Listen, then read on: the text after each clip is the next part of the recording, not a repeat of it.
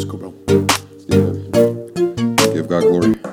Wash, crack-a-lackin', everybody. Mighty Smarty Guy Matt Zapala here, hailing to you from Dallas, Texas, broadcasting to you live right here in the colony at the Grandscape, here with my co-host Milton Alvarez, my personal trainer. My man. And co-host of the Millionaire Goals podcast. Welcome to another episode here every Wednesday, 12 p.m. Central Standard Time. We are right here for you. A podcast that talks about faith, about fatherhood, finance, fitness, fun, football, all the F's there, man. But anywho, we have a show today here for you. A lot of content here we're going to cover. Personal finance topics here. We got people talking about making $1 million is middle class. Being a millionaire is middle class, according to this article. The other one here is a NFL free agent is talking about, I'm getting half my money taken away in taxes. We've got the number one thing that destroys relationships, and at the same time, too, the reports here stating that the world will be overweight or obese by 2035 and what we can do about it. And we have a bunch of trending and personal finance videos we're going to be reacting to here towards the end of the show. So make sure you stay tuned. So let's jump right into it. Personal finance guru, I think this is Grant Cardone. Grant Cardone said basically being a millionaire is middle class. And by the way, we know that there's many different types of millionaires. And sometimes people say, I'm a millionaire.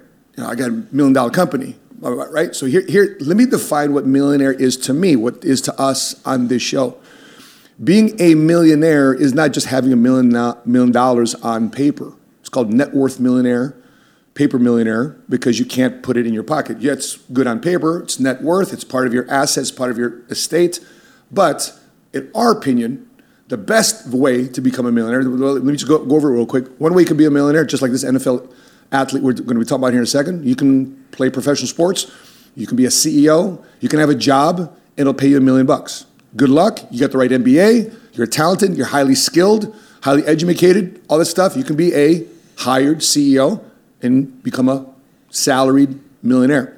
The second way to become a millionaire is what we call fix and flip, or buy low, sell high, or buy a baseball card. I remember my mentor Patrick Bet-David bought Wayne Gretzky's 2 rookie cards for $500,000. 17 months later, he flipped it for $2.1 million. That's called a capital gains millionaire. You buy something low, you have to sell it at a higher price. Thing there is you constantly have to keep fixing and flipping or buying low and selling high in order to continue to generate $1 million. The third way is what we call net worth millionaire. You buy a piece of real estate, you have a $2 million piece of property, you have $1 million loan. On paper, your net worth says your equity is $1 million. You're a paper millionaire. The other way of being a millionaire, you could be lucky. Marry into the right family, marry the right wife, husband, lottery. You can be lucky. Fifth way to become a millionaire, my preferred way to become a millionaire, is cash flow millionaire, because you decide to take a risk, to bet on you, to start a business, to start a service, to start a solution that fixes people's problems. You are now a millionaire cash flow. So Grant Cardone here talks about becoming a millionaire. I mean, Milton, you got $1 million, okay? You got $1 million in the bank. How do you feel? Nowadays? Sure. Well, I was reading this article that they posted, and it says here that he broke down some math to validate his point. If a 30-year-old with $1 million and zero income spent $4,000 a month, equivalent of $48,000 a year, they will be broke by the time they reach 51 years old. And if you see the way the economy is moving nowadays and the way people are spending, emotionally spending, although $1 million may have seemed very, very attractive when I was in my late teens, early 20s, I think now it's something that if I'm not financially educated, or as you said, educated on what to do with $1 million, I would still feel very stuck in my own personal ways. So knowing that I personally will be stuck in my own personal ways and not knowing what to do with it, let me ask you a question, man, especially when it comes down to this specific thing. Mm-hmm. He's saying $1 million is equivalent to basically middle class. Why is it that so many people nowadays although they're struggling, especially the men that are putting their families through this financial struggle by not stepping up to the plate and providing the finances that the family needs, by learning a trade or a skill, learning a new business technique that you can implement into your life so you can create more money for their families. Mm-hmm. Why is it that so many men are content living at a minimum wage, working 1 or 2 jobs, taking time away from their families just so they can barely make it through? Why is that? Why is that a headspace that so many men have pulled into? It's easier to do. It's easier to quit than to innovate.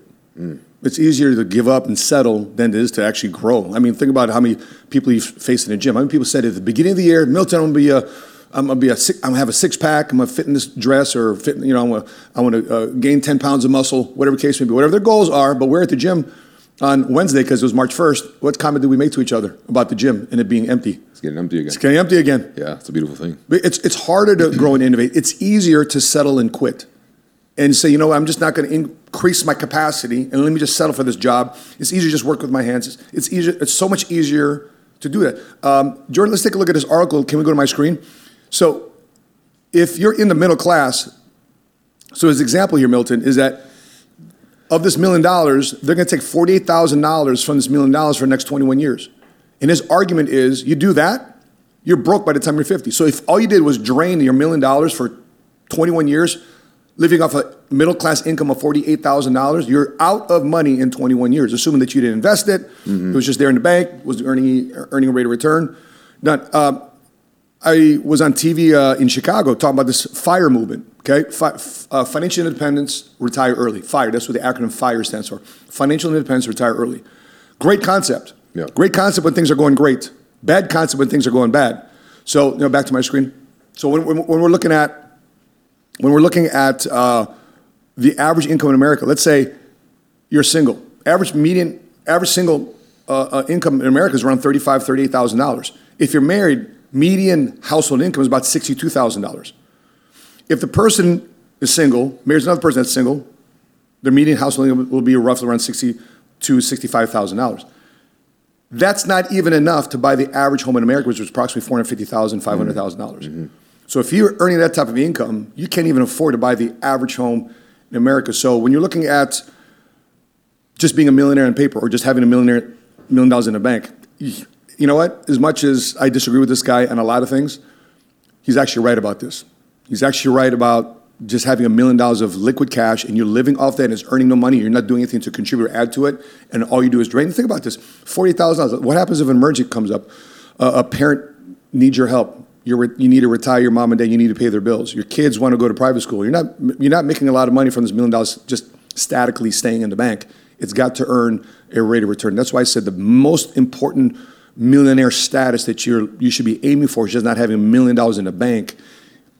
It should be having a cash flow million, a career, a business, an endeavor, a service, an ownership of something that brings you in $1 million a year. And take a look at this, Milton. Here's an example. I was making $20,000 a year as a sergeant in the Marines after 8 years. Wow. 20 grand. And so I had a choice.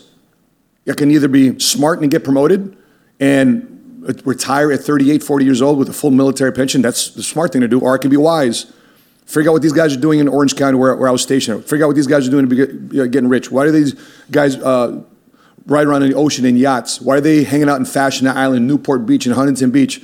I remember going to Balboa Island. I don't know if you guys know where Balboa Island is in Orange County. I went to Balboa Island, and all I can afford to take my at that time, my then wife and son is hot dog on a stick and a pink lemonade. It's all I can afford. I couldn't afford it on the rides. We looked at, whoa, cool, can't afford to go on it because we're broke. I had $30, $40, maybe at most. Spending money, I couldn't really enjoy life. So if you're out there, man, to your point, Milton, if people are out there and say, you know what, this $48,000, $50,000 is not enough money, you've got to make a choice. Either you settle and reduce your dreams to match your limitations, or you decide to increase your capacity to match the dreams and how big you're thinking. And you have to surround yourself with the right people and make sure you're in this situation where people are around you, are poking you and egging you. I mean, we were having cigars with Michael Jordan in his grand opening and in Chicago, in Oak Brook. And Michael Jordan was sitting across the table from Richard Dent, Otis Wilson, 1985 Chicago Bears. You know what Michael Jordan saying? Hey, Otis, hey, Richard, what are you guys doing these days? What are you guys doing these days? He's like, Mike was egging him. He's poking him. What are you doing these days? Are you still talking about what you did in 85? You still talking about what you did in the 80s? Come on, man. What are you doing these days? So he's poking him. And think about this. Michael Jordan makes more money from his endorsements and ownership in Jordan Corporation that is in 1 year than his entire NBA career playing 13, 14 years in the NBA. So think about what ownership did for him by being a great player. The phases are you become a great player, you're good at this game, but there's no money in just being a player. There's no money in just being an employee. There's ownership in ownership. The guys that make the most money is not the players that play like Dak Prescott and Justin Fields and all those guys, right? The guys that make the most money is McCaskey's, is Jerry Jones. There's power in ownership. So I hope and pray that in 2023, many of you are thinking more about ownership than settlership. Your thoughts on that? I agree. And again, being around people like you, Matt, and the people that I've been networking with in these last 2 years and a half or so, it's definitely taught me to definitely take a different approach when it comes down to finances and the way I see money. A couple of years ago, the way I saw money was as a means of surviving and scarcity. Right now, you just literally spoke on how the average household for a single man or single person was about $38,000 a year. Mm-hmm. I just sat down with my CPA yesterday. He scolded me that I needed to reduce my spending when it came down to my eating, and he showed me the list of my spendings. And last year, in 2022 alone, I spent roughly around $33,000 on just food. But that involves taking clients out to eat, having them down, sitting them down, XYZ. But $33,000 on food, that's anywhere between $2,500 to $3,000 a month. Growing up on food. What was your mom? What was your parents? What were they spending on groceries to raise you, man? Do you remember? My guy. No. Maybe $100 to $200 a month? Maybe. At that. And you're spending, what, $2,500 a month on food? 30 grand. Yeah. I used to make 30 grand about 5-6 years ago a year. It's $2,500 a month, bro. That's a lot of money. That's 10 times more than what you were raising. Well, here's the thing: you're in business. It's a write-off. But at the same time, too, the rising cost of food, rising cost of eggs, and everything we've been talking about in this podcast for a minute. But everybody loves to go out and eat out. And by the way, that's you being single. That's me being single. You know what? Sheena and I spend. I have 2 kids that live at our house. We have other people that live at our house. Our parents take care. We're easy $7,000-8,000 a month on food. Jesus Christ. Think about this real quick. If you want to take care of the people that you love and care about, you're taking care of yourself. You're good. You go out. You're good. You're not worried about signing a credit card because you decided to take the risk, go in business for yourself, leave your job, take a stab in capitalism, take a stab in entrepreneurship. You create your own deal, right? And your brand is growing. You're demanded all across the country. Yeah. People are trying to fly you out, demanding your services. Because you decided to take a risk. Correct. Many people aren't willing to take the risk. Remember I talked about earlier, it's easier not to take a risk because of the risk of failure. But that's the benefit of capitalism. That's the benefit of free enterprise. Free to buy, free to sell, free to win. People love the win part, but here's the part they don't want. They don't want the failure part. Here's the bottom line. In my entire life as an entrepreneur for 24 years, I've seen a lot of people come in business. Sadly, I've seen a lot of people quit business. I've never met a winning quitter. I have, however, met winning failures. Meaning these guys fail at something, guess what they do? They get back up again. There's a clip of Michael Jordan talking to parents. He said, listen, so many parents put their stock in one shot the kid wants to take, and you don't take a shot because they think they'll fail, they'll miss a shot. Michael Jordan says, hey, I take shots all the time, and I miss, and I lose games. But guess what? I'm getting back up again, and I'm perfecting that one shot. I'm going to keep taking that shot until it's automatic for me to continue to overcome failures. And so, speaking of athletes, let's go to my screen here. NFL agent, free agent. Rather, we're in NFL free agency right now. And I know we're Chicago fans, but from New York, I hope we get Saquon Barkley, the running back. Man, that was saw the highlights of that, man. Yeah, that guy was killer in college, man. Penn State. Wish we had a video. Man. Unbelievable. Yeah. He was like squatting like 500-600 pounds in college. Getting stronger and faster, man. Stronger and faster by the year. I think I hope he doesn't get franchise tagged, but they signed Daniel Jones to a new contract. I think they're tagging Saquon Barkley. Anyway, we're digressing, but you can tell we love football, baby. But NFL free agent Jordan Poyer isn't a fan of states that take half my money. Poyer played in New York. Interesting. For the past 6 seasons, where state income taxes are higher than most. Let's do a breakdown. I think I did a breakdown. Poyer has become one of the best safeties in the NFL during his time with the Buffalo Bills after joining them in 2017. He signed a 4-year, $13 million deal. It was given a 2-year extension in 2021 worth $19.5 million. Okay, so obviously the guy's crushing the NFL. He says here, I would love to go to a state that doesn't take half my money because he's a free agent now. Mm-hmm. It's crazy to me how taxes work. Some people will say you're already making X amount of money. Taxes play a big part in all our lives. In New York State, Poyer is in a tax bracket where he makes between $5 million to $25 million annually. He's paying $450,000 plus in taxes, and on top of that, another 10.3% on the amount over $5 million in taxes. So that's how the progressive tax system works. Though Poyer is living better than most because of the lucrative contract, those numbers do not always add up the way people may think after paying his taxes. So, big reason why my wife and I moved here to Texas. You're an entrepreneur. No state I'm taxes. an entrepreneur. No state income tax. Let me just pay to Uncle Sam. What is Uncle Sam's? And no more notable and worthy than that. Let's go back here. So, taxes. Remember a couple years ago we had a conference with Sandy Botkin. Lower your taxes big time. By the way, yes. My number one favorite book, recommended book that you should read and have every year because it's updated every year is the book called Lower Your Taxes Big Time by former IRS attorney, trainer, Sandy Botkin, CPA. He's been a guy in my short calls that if I got questions about taxes and setting my corporations and LLCs and what to deduct, what not to deduct, and how to present that to my tax professional, he's the guy. So lower your taxes big time. And we just had Ed Slott come to our event too as well. So some of you guys say, well, Matt, I'm not an NFL athlete. Why should I care? Why should I care? Well, guess what? You plan on being broke the entire life? You want to become wealthy? They're trying to play ads over. You trying to be wealthy one day? Well, guess what? Biden is also introducing a new tax. If you're making over $400,000 a year, you're getting taxed as well. So there's a lot of legislation that's going on. And by the way, this is what Trump wanted to eliminate that tax. So guess what Biden's doing right behind him? He's putting that tax back in.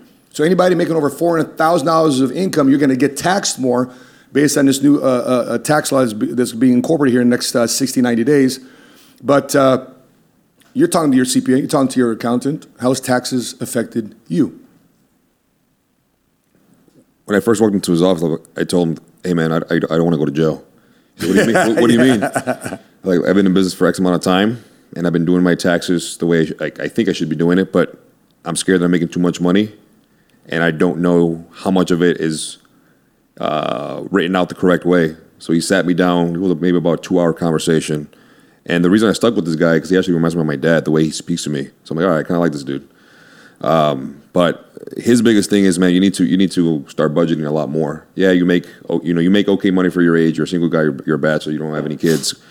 But tax write-offs are going to be the best things for you, especially the fact that you're the two biggest expenses for me last year was $25,000 on travel, which was flying out to clients, and food and entertainment.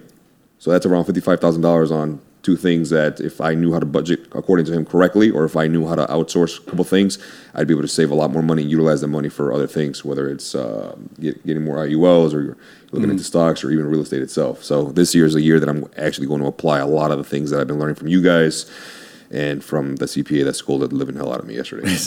Yeah.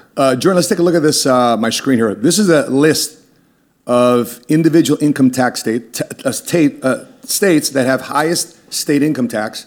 At the top, highest income tax, California, 12.3. In other words, you're making over $1 million, they're going to tax you on top of what the federal government taxes you, another 12.3%. Hawaii, 11%. New York, 10.8. This is where this guy lives. He's in New York. So if you're working in New York and you're an employee, by the way, an NFL athlete and an NBA athlete are not independent contractors. They're not entrepreneurs. They're paid athletes. They're employees. So the first thing off their check, just like any employee that works for Dick's Sporting Goods, that works for Olive Garden, Red Lobster, whoever, the first thing off their paycheck is income tax. First thing it gets deducted, income taxes. In addition to that, if you're in a state that also taxes your income, they also take their line item out of your paycheck. So California being the highest, Hawaii, New York, New Jersey, 10.75. Washington, D.C., I'll be there on Thursday night, Friday. Washington, D.C. tax is 10.75, the District of Columbia. But here's the crazy part about D.C. no taxation without representation. They don't have any congressmen representing D.C., so they're just taking money right off the top. Oregon, 9.9%. Income tax, state income tax, Minnesota, 9.875. Vermont, Wisconsin, Maine, Connecticut, Montana, Nebraska. Where's Illinois?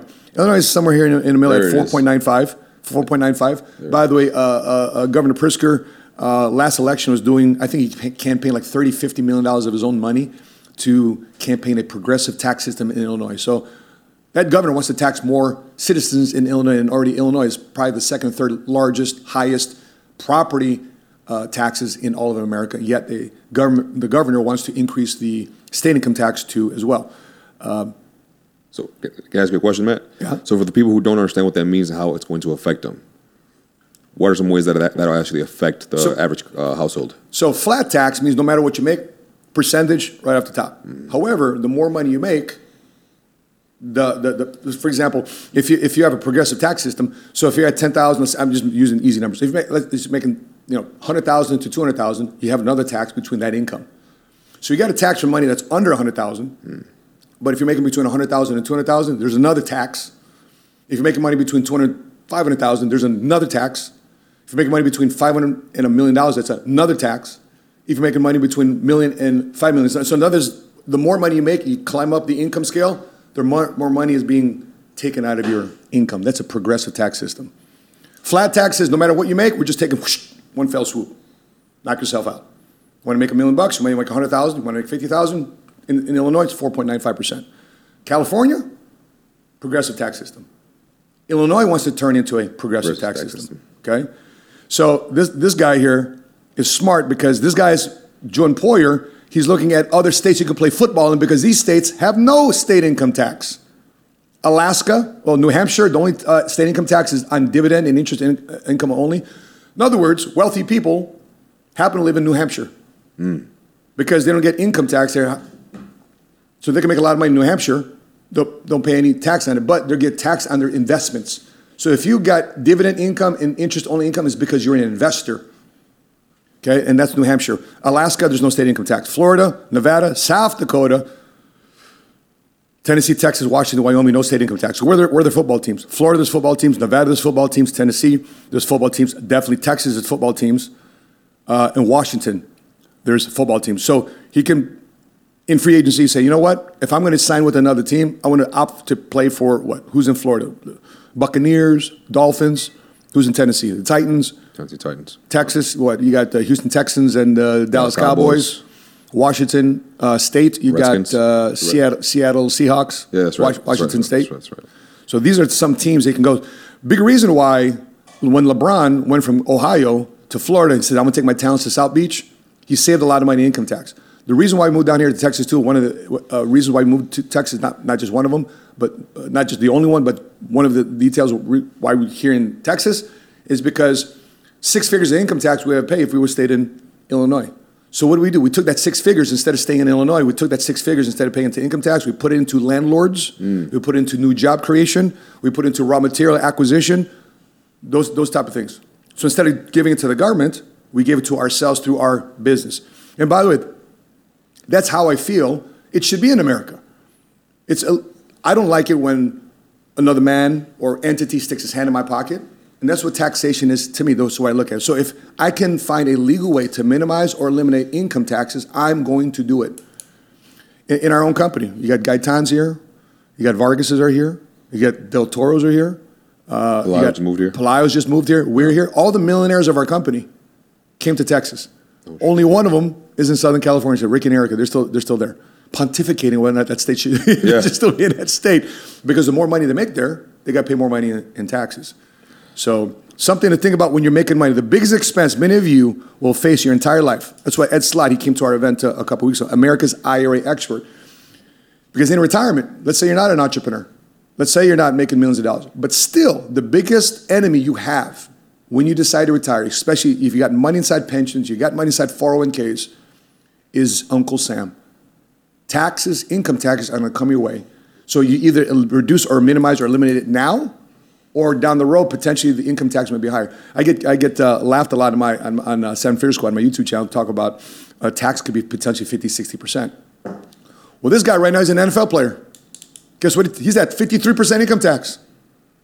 If people are acting as if that down the road, taxes aren't going to get to 50, 60%. Well, this guy's already getting paid. He's already getting paid as a millionaire, and he's getting whacked at 53% income tax by being an NFL player in the state of New York. In addition to that, people think that when they retire, I'm going to be making less money. I'm not going to do a lot of things.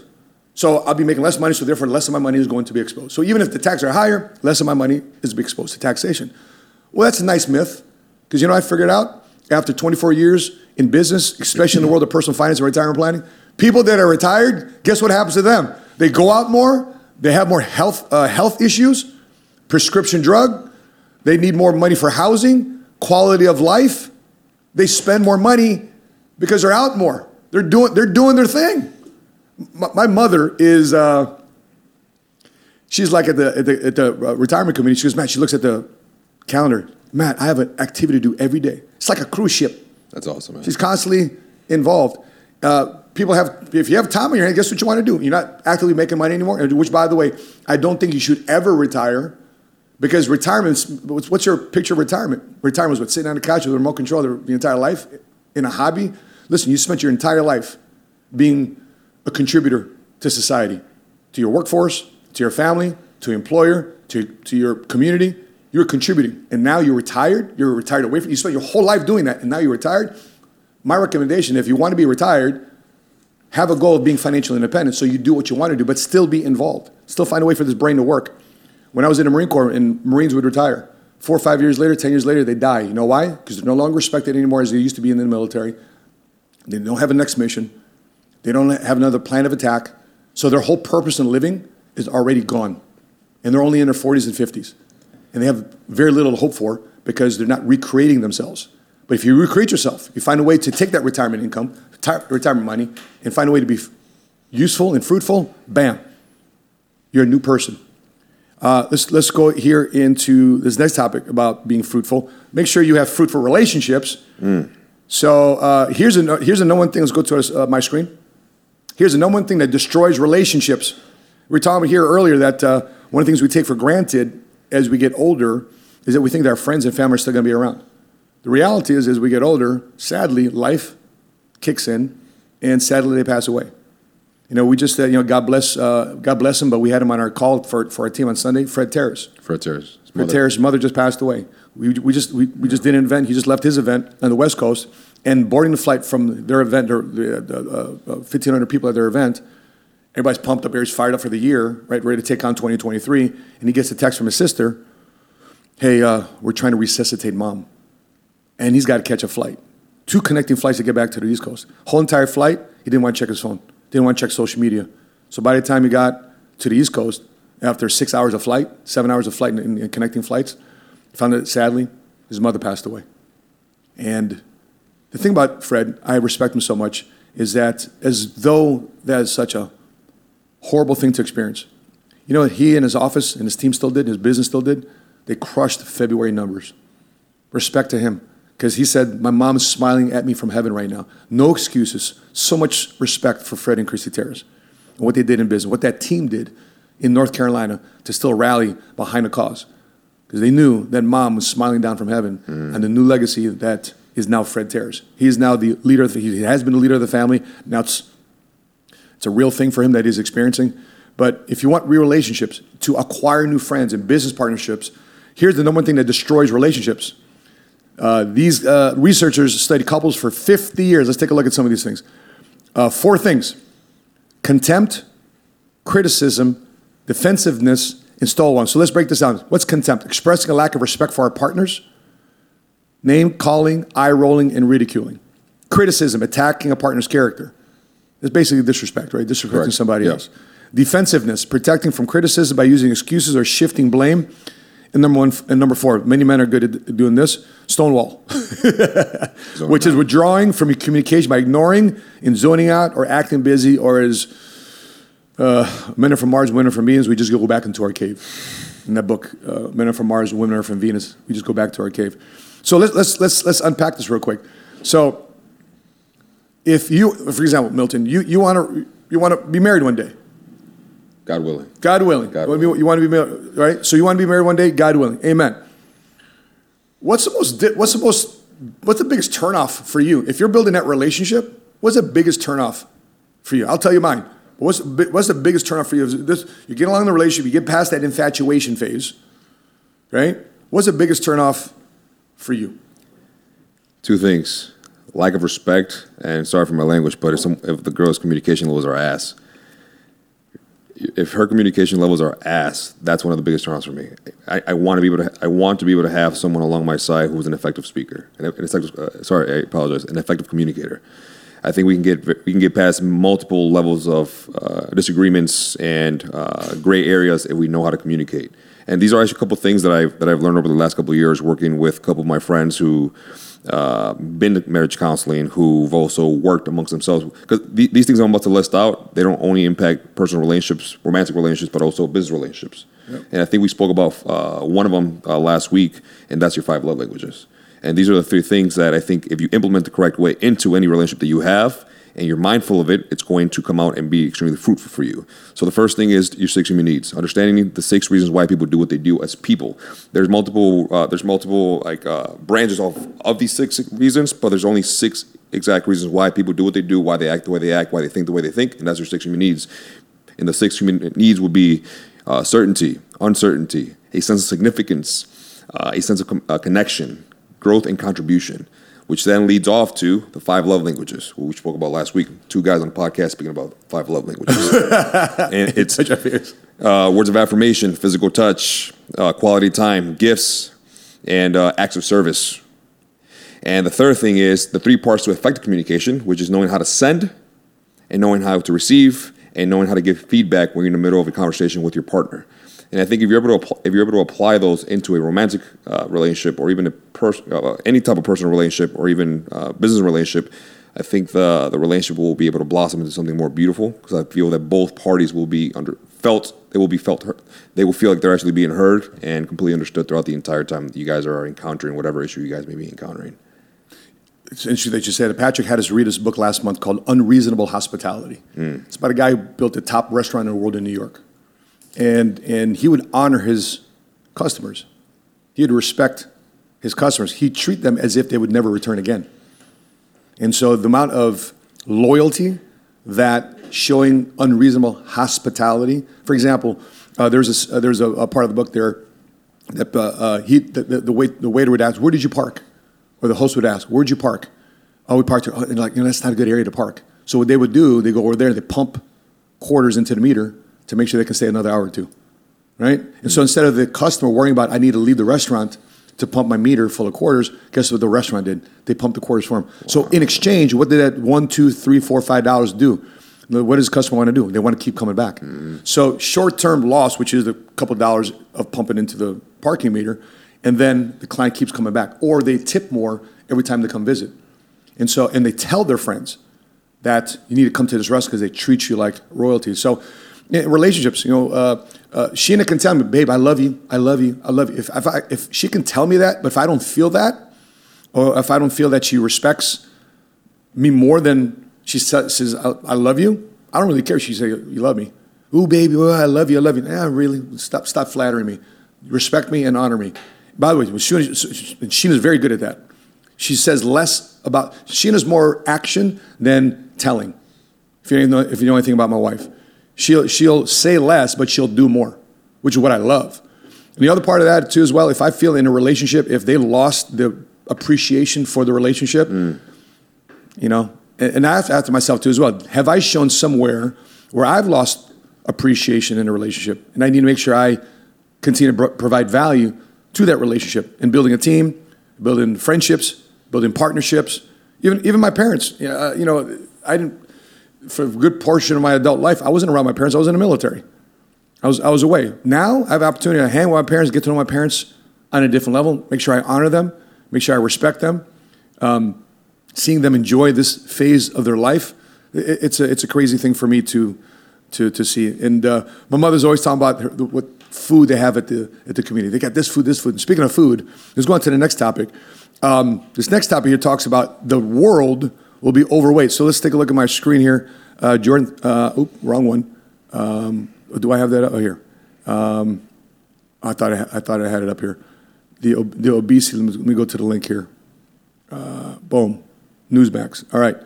So the world is predicted to be overweight and obese by 2035. The World Obesity Federation 2023 Atlas predicts that 51% of the world, or more than 4 billion people, will be obese or overweight for the next 12 years. Rates of obesity are rising particularly quickly among children and in lower income countries. Describing the data as clear warning, said the policymakers need to act now to prevent the situation worsening. Okay, let's stop right there. Milton, what's so wrong about being obese? What's outside of the obvious? Outside of what's the obvious? The heart disease, diabetes, the increase of cancer, depression, anxiety, lack of self-confidence, et cetera, et cetera. And then that links to what? You don't feel good about yourself. You don't look good. You don't think good. Your relationships are broken. Marriages are broken. If you're running a business, you're going to do really crappy in your business. When you do crap in your business, the people that are following you don't treat you, nor respect you as a leader. When that doesn't happen, production drops. When that happens, what ends up happening to your business? It's a chain of events there. It's a chain of events. But what happens if I'm big-boned? Of course. Big-boned. There's no such thing as big-boned. Whoever came up with that crap is full of shit. There's no such thing as big-boned. 1,000%. I know. I've heard that a lot in the last 10 years of my life. But I can definitely take you through a series of things that you can do that will help you reduce the effects of what's happening in our society. Newsflash before he goes into the points. What did you look like when you were in high school? I was fat as shit. I wish I had a picture of me up there, but I don't. I'm not going to show that picture. I've not seen a Throwback Thursday or Flashback Friday. You need to put that on your Instagram. You need to put. Oh, you got it? Not here. Listen, you need to see Milton Alvarez, man, in high school. Proviso West High School representation, baby. I had a nice little C-cup breast going on. It was nice. Right. So, what's your points, brother?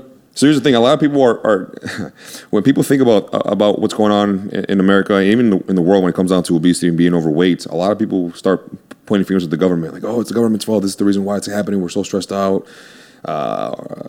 Inflation's happening. Food's getting a lot more expensive. We're stressed because of work. We can't afford this. We can't afford that. It's China's fault for creating TikTok." There's so many excuses on why they cannot take ownership of their own bullshit. Mm-hmm. People do not want to take ownership, and they do not like the idea of being vulnerable and asking for help. But if you pay attention to all the things that are keeping us in position of staying overweight, or if not, aka obese, it all leads to cheap dopamine. And where does cheap dopamine come from? Social media, Instagram, TikTok, Facebook.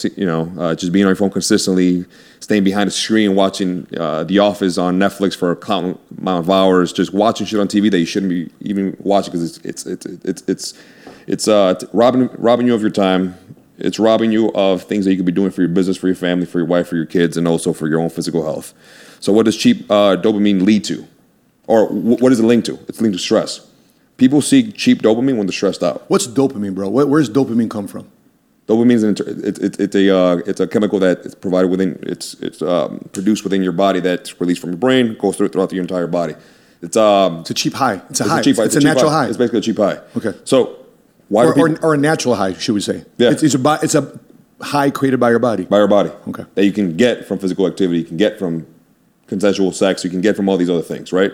But now, why does cheap dopamine happen? Why do people seek it? People seek it because they're stressed out.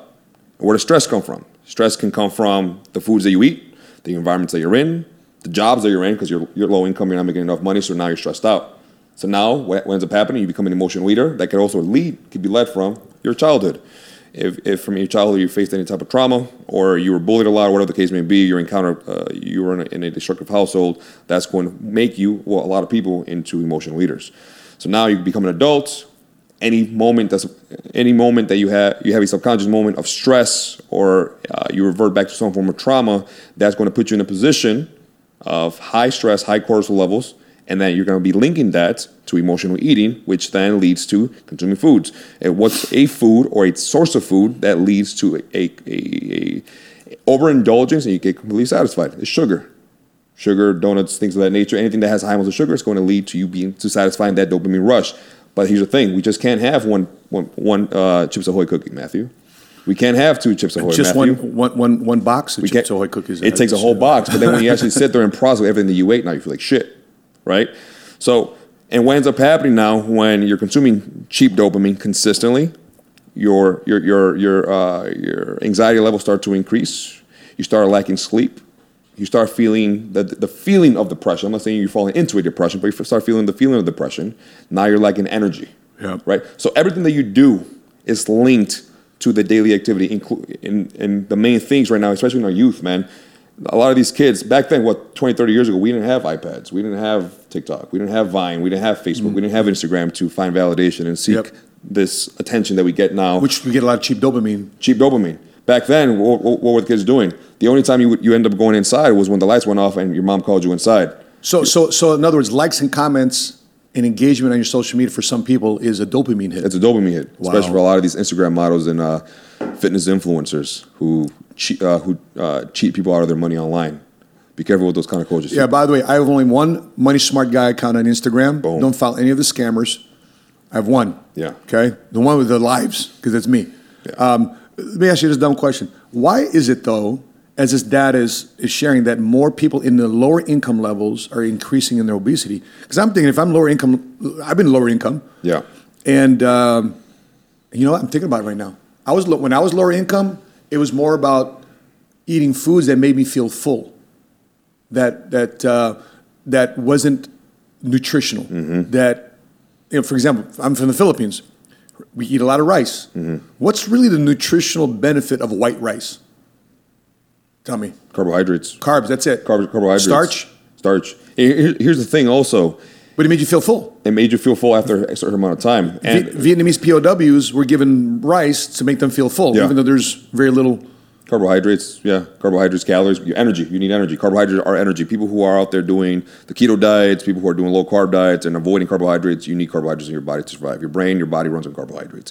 But in order to answer your question, we all have a window period that we're supposed to be eating by. Within the first 15, 20 minutes of you consuming food, that's when your stomach's starting to get your digestive system's getting the signals that, hey, I'm starting to get full. The thing is, with a lot of kids, a lot of people either in the military, law enforcement, or high stressful jobs, some of their breaks are 25, 30 minutes. So what's the first thing you do? You get on lunch, you have to put it in a microwave or whatever the case may be. You go outside to one of those food trucks. Now you have 10 minutes to eat left, and now you have to scarf all that food down. In the military, scarfing all those MREs. Scarfing those down. They're good for 20 years storage. Yeah, you scarf that down. So now you're eating, and if you eat all your food in for the first 5-10 minutes of that window, you're still hungry. And bro, after a few days of eating MREs, which stands for meals ready to eat in the military, for days we'd be constipated. Yeah, we couldn't shit. Yeah, I mean, all the stock, whatever they put in there, we just couldn't. We couldn't do number two. Yeah. And so right now, a lot of people are watching this live. We go live on Wednesdays. At noon. It's lunchtime. What's the ideal lunch?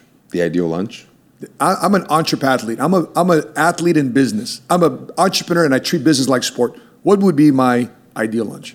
The number one source you should have in that meal is a protein source. I don't care if it's any form of white meat, dark meat, whatever the case may be. Some form of protein, something that's going to outsource everything Chicken, tofu, steak. Chicken, ground turkey, steak, salmon, cod, tuna fillets, things of that nature. Things that have high amounts of protein, and every other source, aka your fats and your carbohydrates, fall below that. Then the second source of the food consumption should be some form of green or vegetable, whether it's cooked or a salad, whatever the case may be. The third thing that falls into the category is your carbohydrates, so you can have sustainable energy, whether you work out or not. Like today, we're working out at 6 p.m. Yeah, of course. Right now, during this time, will be a great time for you to have high protein source and some nice vegetables in your diet, and especially carbohydrates, so you can have fuel for that workout. Love it. Yeah. Hopefully, you have a healthy lunch. And I've also seen that if I have a heavy lunch, I'm also lethargic in the afternoon because so I'm not sharp on the phones. I'm not sharp in meetings because I'm busy digesting. So think about it this way too. We have all this blood flowing through our entire bodies. And the moment that you consume a heavy meal that your body can't digest or it takes time for it to digest, like for example, red meat is one of them. Red meat is something that it takes time for your body to break down, or certain foods that you consume, especially a lot of the highly processed foods. I understand that foods in totality are processed, but there are some foods that are processed heavily. And now when you scarf down a bunch of food because you're emotionally eating, you're just stressed out, or you're short on time, or the fact that you're eating so fast, it's been 10 minutes and you still have that about 5-10 minute window that your body hasn't sent the signals to your stomach yet, so you're still hungry, and now you scarf down more food. Now you have room for dessert, but now after you're done eating dessert, that window has come to pass, and now you're extremely full. So what ends up happening is all that blood that should be flowing to your brain now starts flowing to your stomach. So that way it assists in digestion. So what ends up happening when all that blood starts flowing to your stomach, you start lacking blood in every other area, which is why those food naps end up happening after big consumptions of food. And you're lethargic, and you have brain fog and all that Hard stuff. to process, Gotcha. hard to think. Yep. By the way, before we continue, let's give a quick shout out to Miriam Rivera. She says she had a fruit veggie smoothie this morning. Hell yeah. She doesn't feel hungry right now. Good for you, Miriam. That's TT. She always comments on Jordan. Appreciate you, Miriam Rivera. Emiliano Rivera, apparently he knows you. Yep. Yeah. I think we went to high school together. Yeah. All right. Natalie Rodriguez, shout out to you. I appreciate you joining us on the live. Legacy Wealth Crusade, appreciate you for joining us here live on the podcast too as well. Let's get into this new invention, the new patent by Ford for self-driving cars. Let's check this out on the screen. Ford's latest patent application shows a bizarre way that cars could be repossessed. Not to make your life better, but how to make their lives better, so therefore they don't have to hire repo men. So if the owners don't make their payments on time. So a patent application first reported by the driver was filed in August 2021, but wasn't published until last week. Shows that Ford is interested in building a system that will allow a car to lock out the driver and even repossess itself, to basically drive itself back to the car impound if the driver doesn't keep up with payments. So let's just stop there, man. How do you feel about big corporations, car makers now? This is where AI and self-driving, this is where 6G is going to start making itself a reality into our personal financial lives. How do you feel about people skipping on the car payments? Next thing you know, they don't have a car for transportation to work. Because they're locked out. Locked out. You know what? I actually feel for the people who, if this actually comes to pass and it becomes a thing, I actually feel for the people who would be affected by this. Because it actually happened to me maybe about 3-4 times in my early 20s where I couldn't pay my car payments. And I had to pay them. I had to pay the fees in order to make them. And in order for me to make those car payments, I needed to go to work and actually get paid because I was working an hour-to-hour job. So that's really heavy. But at the same time, man, I feel like if you're able to have a different perception of it, I think it's going to light a fire under your ass to actually do something with yourself and actually create some more money elsewhere. If they're going to do that, I think they need to create levels to it, right? So Yeah. if you're behind a month, they cut off your air conditioning. Isn't that a thing? Isn't that actually happen? I saw an article on that. Is it? Yeah, they're actually turning off. They don't allow you to put all the gas. If you can afford to pay for gas, you can afford to have your car payment. Like you would have redirect the money for gas into back payments that you owe on a car payment. It'd be interesting how this will innovate. By the way, how do you feel about this? Ford's now introducing technology to repo your car if you miss car payments. Put it in the comment section below. All right, so we got some videos here we want to react to. So, Jordan, what's the first one, man? We got some videos here from, I think this young lady decided to go on a date. So, I'm sorry, it's which one is it? Longevity. Longevity. Okay, exercise. Okay, let's play this. Let's play this video. I think exercise is the single most important longevity drug we have, bar none. Like if you said like I want to go deep down the rabbit hole of living longer, what do I need to do? It's like a super well crafted exercise program that is geared towards strength, muscle mass, and cardiorespiratory fitness. And the data are unbelievable, right? So everybody knows that if you smoke or have diabetes, your risk of death goes up a lot. But your risk of death from having high cardiorespiratory fitness goes down by much more than your risk of death goes up from smoking or diabetes. Wow, let's stop right there. Smoking and diabetes. So in other words, it's worse not to work out than to actually smoke? Wow. I'm sure you're happy about that one, aren't you? Well, he said cigarettes. I didn't say anything about smoking cigars. I smoke cigars. What's your thoughts on that before we go to the next one? No, I agree. Working out actually reduces the risk of death by as much as 21%. And if you're actually able to get a certain amount of hours a week of an actual decent workout that's in between the moderate and vigorous, you're actually lowering the risk by a whopping 31%. So I think aside from bettering your mood, or increasing your sleep, getting better appetite, and just overall feeling better, I think the idea of my likelihood of living longer by 31% is something that I generally want because I actually enjoy life. I can't tell how freeing and mentally therapeutic going to the gym is. Yeah. Especially, I'm going to the gym with you, and I'm getting a workout on, and that's what I tell you. That's the only hour of the day that I don't have to make decisions. And that's the only hour of the day that he gets a man to dig deep into into his ass and into his hips. His elbow. We talking about his elbow. I'm talking about his elbow. Just make sure we clarify with this disclaimer. But seriously, bro, I mean, all I ask you, bro, what are we doing? Yeah. And then I just have to make, the only decision I got to make is suck it up and, by the way, my legs today, you had me do lunges the other day with weights. I'm like, gosh, I can barely keep my balance. But I made the decision, do it. Yeah. Or not do it. This next video here is about sleep. Let's take a look at how important sleep is, and that's something you always keep giving me a hard time about. Dun, dun, dun. We could function on 6 hours a night of sleep. 8 hours is ideal. The difference in muscle gain and fat loss and hormones between 6 and 8 is massive. It's not a small difference. It's a huge difference. And just to illustrate how important sleep is, if evolution through millions of years couldn't figure out how to get rid of sleep, because if you think about it, needing to sleep every single night where you're vulnerable, you don't hear predators, you're not out hunting, you're not building shelter, you're not doing things, that are quote unquote productive or helpful. Evolution would have figured out a way around sleep, but it didn't. That just goes to show you how necessary sleep is for our bodies and for our living. Okay, good. I have no comment. You don't. You 1,000% don't have a fucking comment, Matthew. Here. So check this out. Here's the thing, and this is going to attack every single entrepreneur that's watching this video, including you, Mr. Matsapala. Only 1 to 2% of our population worldwide have a sleep disorder they are considered short sleepers. People who can actually get away with about 4 to 5 hours of sleep every night. 1 to 2% of the population have that sleep disorder. Which means what? 98 to 99% of our population needs 7.5 to 8.5 hours of sleep every single night to be able to function. What does sleep affect? And this goes back to the whole concept of becoming obese, becoming a successful entrepreneur, and also a parent, a husband, and every other aspect of your life.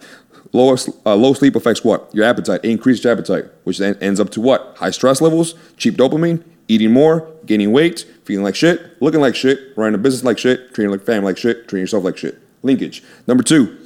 It ages your skin. You look a lot older on camera. Like right now, I'm looking at myself on the screen, and I look like shit. So I haven't slept really well these last couple of days, so I look really, really beat up.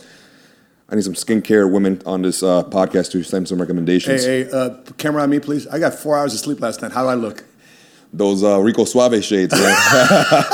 Hey, it's the glasses that tint as the light comes in, the UV rays come in. Jeez. But listen, I got to say though, if I get 5 hours of sleep a night, that's like pushing it for me.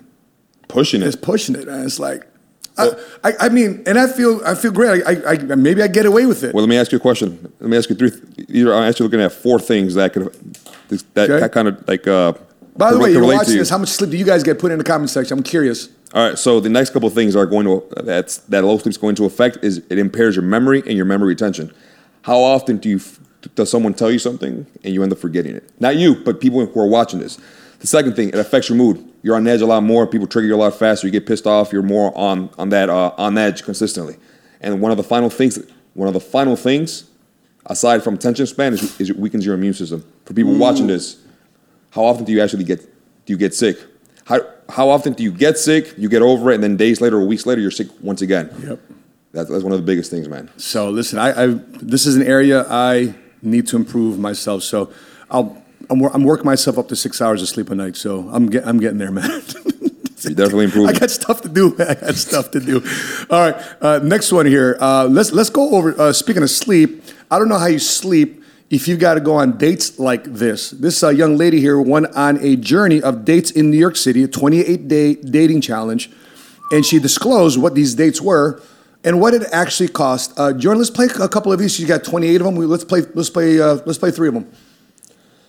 Was date 1 of 28. We went to Vincer Vin in the East Village. It's a French wine bar, and it was super cozy and dimly lit, perfect for a date. I met the guy on Hinge. He's a 37-year-old genius who works for a hedge fund. Seriously, he went to MIT. 37-year-old men in New York City are intense because they're all looking for wifey, which I love. We had a deep conversation for 3 hours. He brought me home in a cab. He didn't try to kiss me, which I love. Asked for my number and said he wants to see me again. Yay. Okay, that looked expensive. Okay. It's date 13 of 28 and my third date with the advertising guy. Dinner at Shy Crown went well and we wanted to see each other a few days later. He took me for dinner at Locanda Verde in Tribeca. I had an amazing seafood pasta and he got the ravioli. He also split the tiramisu. I highly recommend. He's a little bit more quiet and introverted, and I learned that he used to be a professional athlete. Apparently it was on his Bumble profile, but I had no clue. He booked us a table at the Django. Never been to a jazz show before and I loved it. This guy's more of a slow burn, and I feel like I'm slowly getting to know him better and better. I invited him to game night the next night, and he said yeah. Okay. Still looks expensive.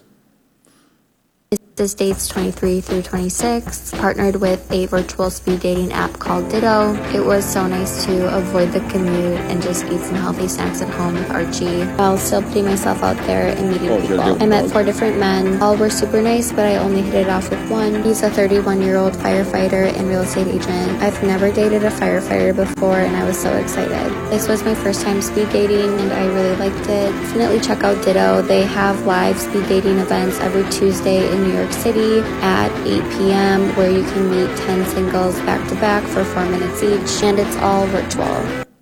Okay, well, first of all, New York's a very expensive place to live. According to her captions, dinner at Cosme and cocktails at Seville. Hedge fund guy paid $600. Drinks at the Beekman Hotel. Advertising guy spent $180. Lattes in a meat packing district. Real estate guy laid off $15 for a cup of coffee. The dates and the price tag ran, basically one guy splashed out more than $1,000 over 6 dates. So you're talking about spending $30,000 a year on food. Imagine how much more you would add on that, Mr. Single Guy, if you went to date not just one woman, but multiple women. So listen, if you want to run game, hey, knock yourself out. I think it's freaking fairly expensive. I know, because that was my former life before I decided to get my head out, you know what, and get married. Find one woman, one wife, and direct all that to equity in our relationship, equity in our marriage, equity in our business, equity in our home, equity in our portfolio.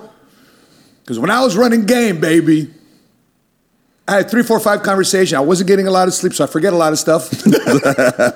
And spent a lot of money. And the worst part about it, you're out there running game, you actually call the wrong girl the wrong name, the right girl the wrong name. That's tough. Whoo, because you got to remember stuff. So that's tough. Your thoughts on that? Well, you're talking about love and running game. I'm out here drawing hearts on my notepad. I don't know why the fuck that's happening. Damn. Well, having one girl is definitely a financial decision that you can make that will be definitely a lot smarter and wiser from my end to you. But damn, man, you know, it's.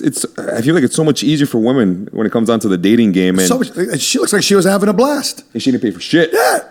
I don't think she paid for anything. If I'm on the other end of that, how much am I wasting every single month just trying to take one girl out on a weekly basis? But here's the thing, too. I think I don't know. I mean, it really depends on where you are in your confidence levels, where you're at mentally as a man.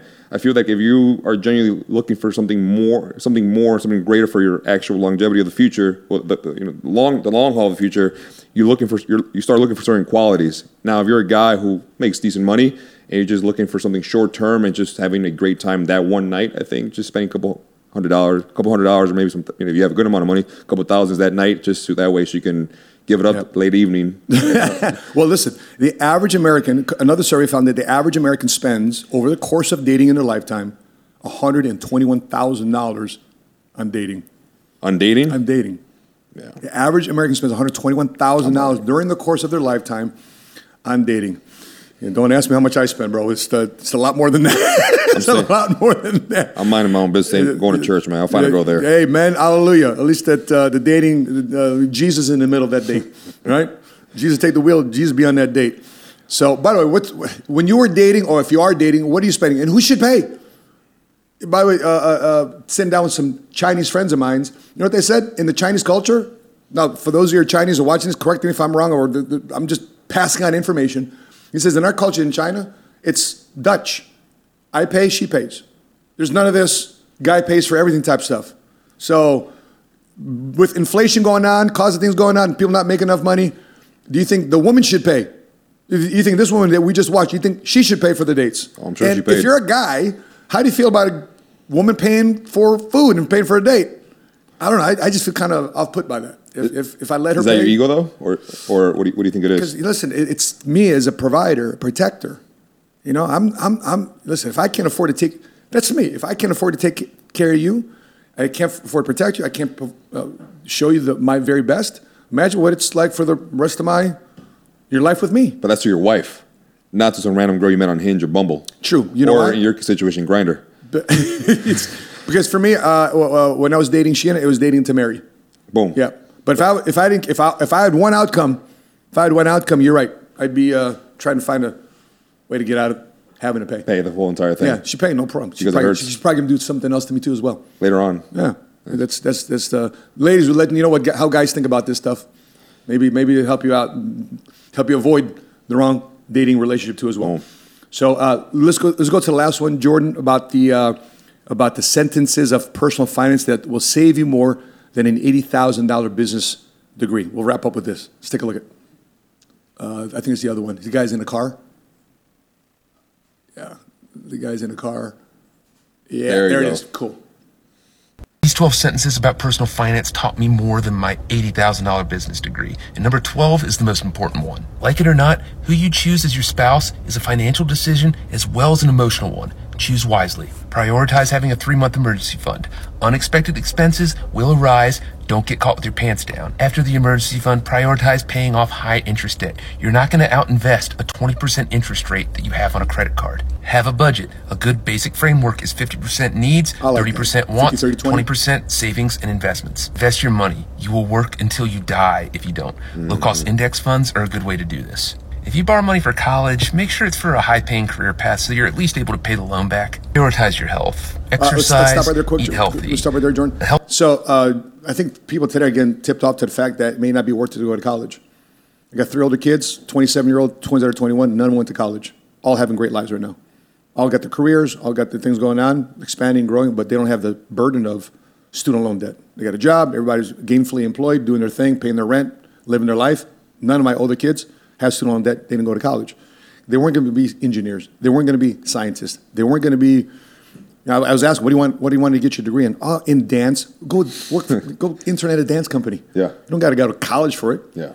Go. You don't got to pay $50,000 a year to learn how to dance. You know how to dance. Just go intern at a dance company. So health.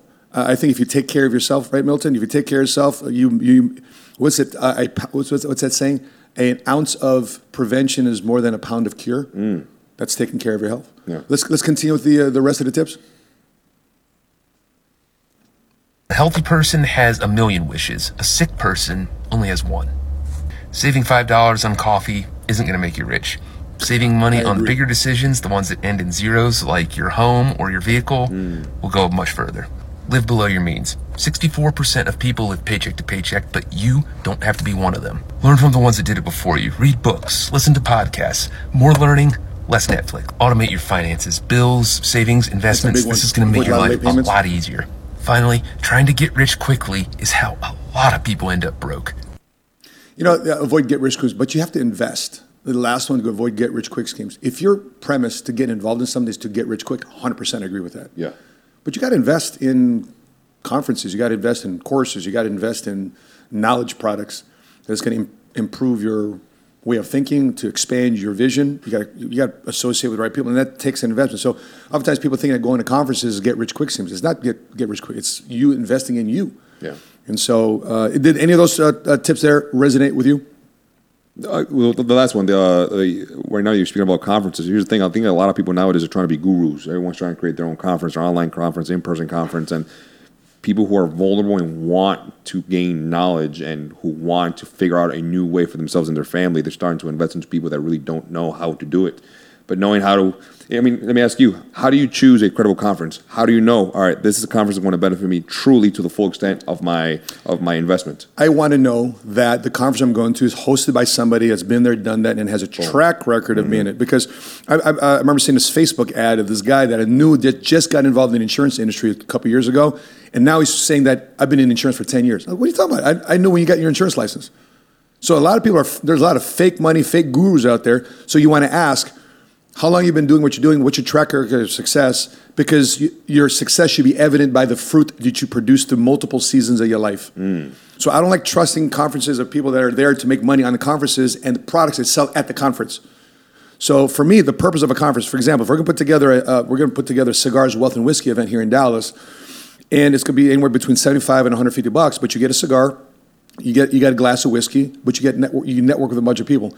So that's access to a bunch of people getting together, and all that money is going to pay for the venue. So I get benefits from the relationships that's created from the conference, not the actual conference itself. So every time we put together a conference, we went to Orlando, we rented out the Orlando Convention Center. We got a conference in Vegas, we're renting out the entire MGM Grand Arena in August. None of that money is for us to pocket and profit. It's to invest back into our people, so therefore they can be exposed to a higher level of thinking, exposed to the right people, setting the right examples, and have the pattern of success over an extended period of time. If they make their money by selling courses, for example, in Chicago, these guys, hey, get involved in real estate, buy my real estate course, $30,000, $20,000, $30,000 for a real estate course. I asked them one question: how much of the investing of the course that you're selling have you actually done yourself? How many short sales have you done? How many wholesale contracts have you done? How many buy and hold properties have you acquired? None. So he's making money, how? Just selling the course. So do you make your money by actually doing what your content is showing, or are you making money just selling the courses and your content? I avoid those that are just making money and selling courses, content, and conferences as a way for them to profit from education. If that's you, knock yourself out. But I don't find a lot of influence and credibility with those type of folks. Yeah. If you're making money and you show me you're making money and we have a mastermind with you, you unpack it, you're transparent with me, you're authentic.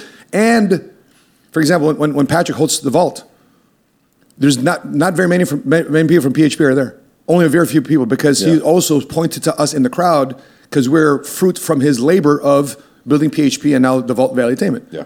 That's why we're there. If PHP wants to attend, he says, no, I'm not making money off PHP. You're already in my company. I'm not making money off PHP associates coming here to the vault, making, paying $500, $1,000, $10,000 for the ticket. No. I'm refunding you back your money. Yeah. For example, this podcast. We don't have any sponsors on this podcast. My 7 Figure Squad YouTube channel, we have 290,000 subscribers on my 7 Figure Squad YouTube channel. I don't have one sponsor yet. You know why? Because I don't need sponsorship dollars. I'm making money from my business. I'm making money already from my current career in 24 years of being an entrepreneur. I don't need to make money from conference. Now, people ask, hey, Matt, can we host a conference? Yeah, I think when we get to 1 million subs, we'll host a conference, a faith and finance and entrepreneurship type conference, and I'm looking forward to doing that. But when I do that, guess what's going to happen? All that money is going to be going back into the event. I'm not profiting anything. I'm profiting from the relationships that are created from the event. Biggest investments to yourself and to your business. For sure. So that being said, what are your thoughts? Who do you listen to online? Who do you not listen to online? Who do you get credibility with? No credibility with. So we want to know from you. And at the same time, what type of topics would you like for us to react to as well? What type of trending news is out there right now that you love our insight on? Because this is a YouTube channel and a podcast dedicated to help you think like a millionaire, strategize like a millionaire. So therefore, one day, soon, you will become a first-generation cash flow millionaire. If that's you, please subscribe to our YouTube channel, hit that like button, and drop your comments. You like what we talked about? You don't like what we talked about? Questions? You agree with us? You don't agree with us? Please put it in the comment section below. As you can see, we're responding to you. With that being said, Milton, another great podcast here, episode 6. Appreciate you, big dog. And we'll see you guys next Wednesday. And by the way, tomorrow, I'm doing an interview right back here, tomorrow, Thursday, 12 o'clock, with former Navy SEAL, Pastor Garrett Unkelbach. He wrote a book here. He's running a men's ministry out here, has faith, he's got family, finance, entrepreneurship. We're going to have that conversation tomorrow, 12 o'clock, noon, right here, back on the 7 Figure Squad YouTube channel and the Millionaire Goals Podcast YouTube channel. That being said, on behalf of my co-host, Milton Alvarez, appreciate you, big dog. Oh, man. Till we meet again, continue to live smart, continue to love smart, and be money smart today. God bless you guys. See you next week.